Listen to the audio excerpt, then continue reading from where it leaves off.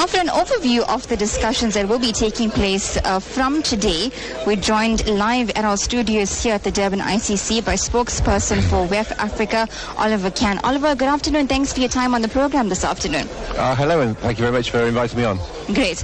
Oliver, so the theme, inclusive growth, take us through this.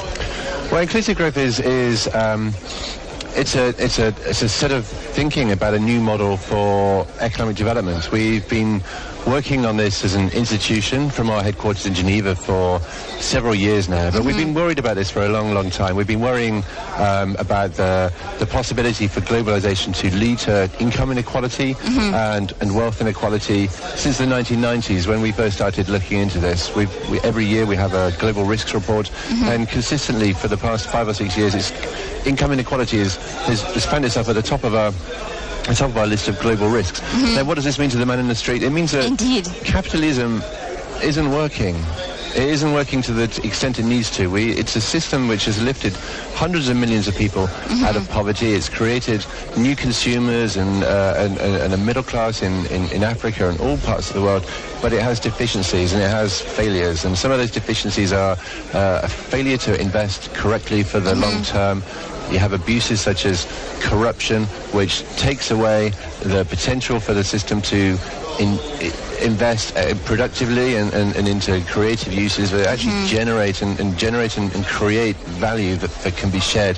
So what we're saying is there's a new way of looking at it, and we need to stop thinking about growing our economies in terms of just sheer numbers. It's just too blunt an instrument. What we need to do is we need to figure out ways of growing our economies, investing in ways that affect people's standards of living, improve people's living standards, raise up the average median wage, the wage that we're all able to enjoy as part of the workforce, so that the money just doesn't go straight to the top.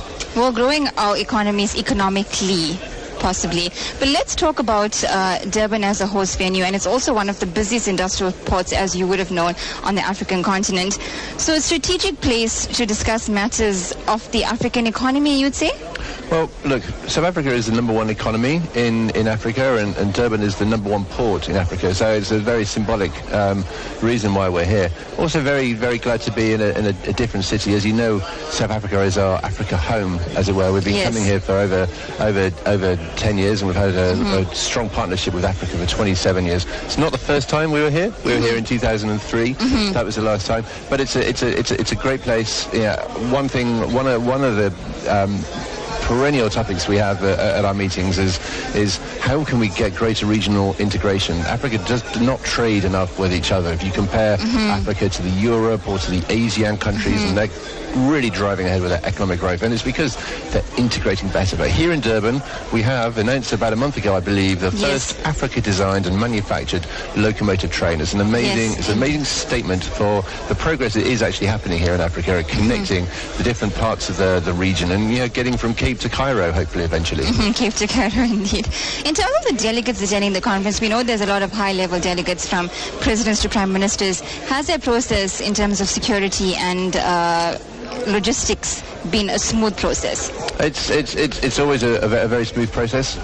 We're very proud of the leaders that come to our meeting. We're proud of the leaders from government, but we're also proud of the leaders coming to the meeting from other sections. So we're known, of course, for having leaders from business, but we have about a third of the people here will be from neither business nor government. We'll have social entrepreneurs, people who are creating innovative business-like ways of solving social problems, not making profits, but doing it because they want to fill a need in society. We have young people here, global shapers representing all of Africa, but especially the Durban Hub, who've been organising meetings and discussions throughout the whole week this week. Really proud to be working with them as well. So it's a broad church, but we have as many people as we can possibly get, and we make sure that the meeting is available for as many people to see. We're investing in putting cameras into as many rooms as possible, more than ever. We have a live blog, so encourage all your listeners, everybody out there who's interested in what we're doing. This is their conversation. We really want to have your engagement, your ideas and your suggestions. Oliver, talk to us about the planning and logistics in terms of putting such a big conference together. Obviously, you say your headquarters in Geneva, but in terms of planning a conference outside of your country, in a city like Durban, what was that entire process like on day one? It's something that we can talk about today, heading into the rest of the week. Well, look, it's an annual affair. We start planning for 2017 when we'll finish here in Durban. So there's a lot of planning involved. I'm not the guy that has to do a lot of that, luckily, because it's complicated.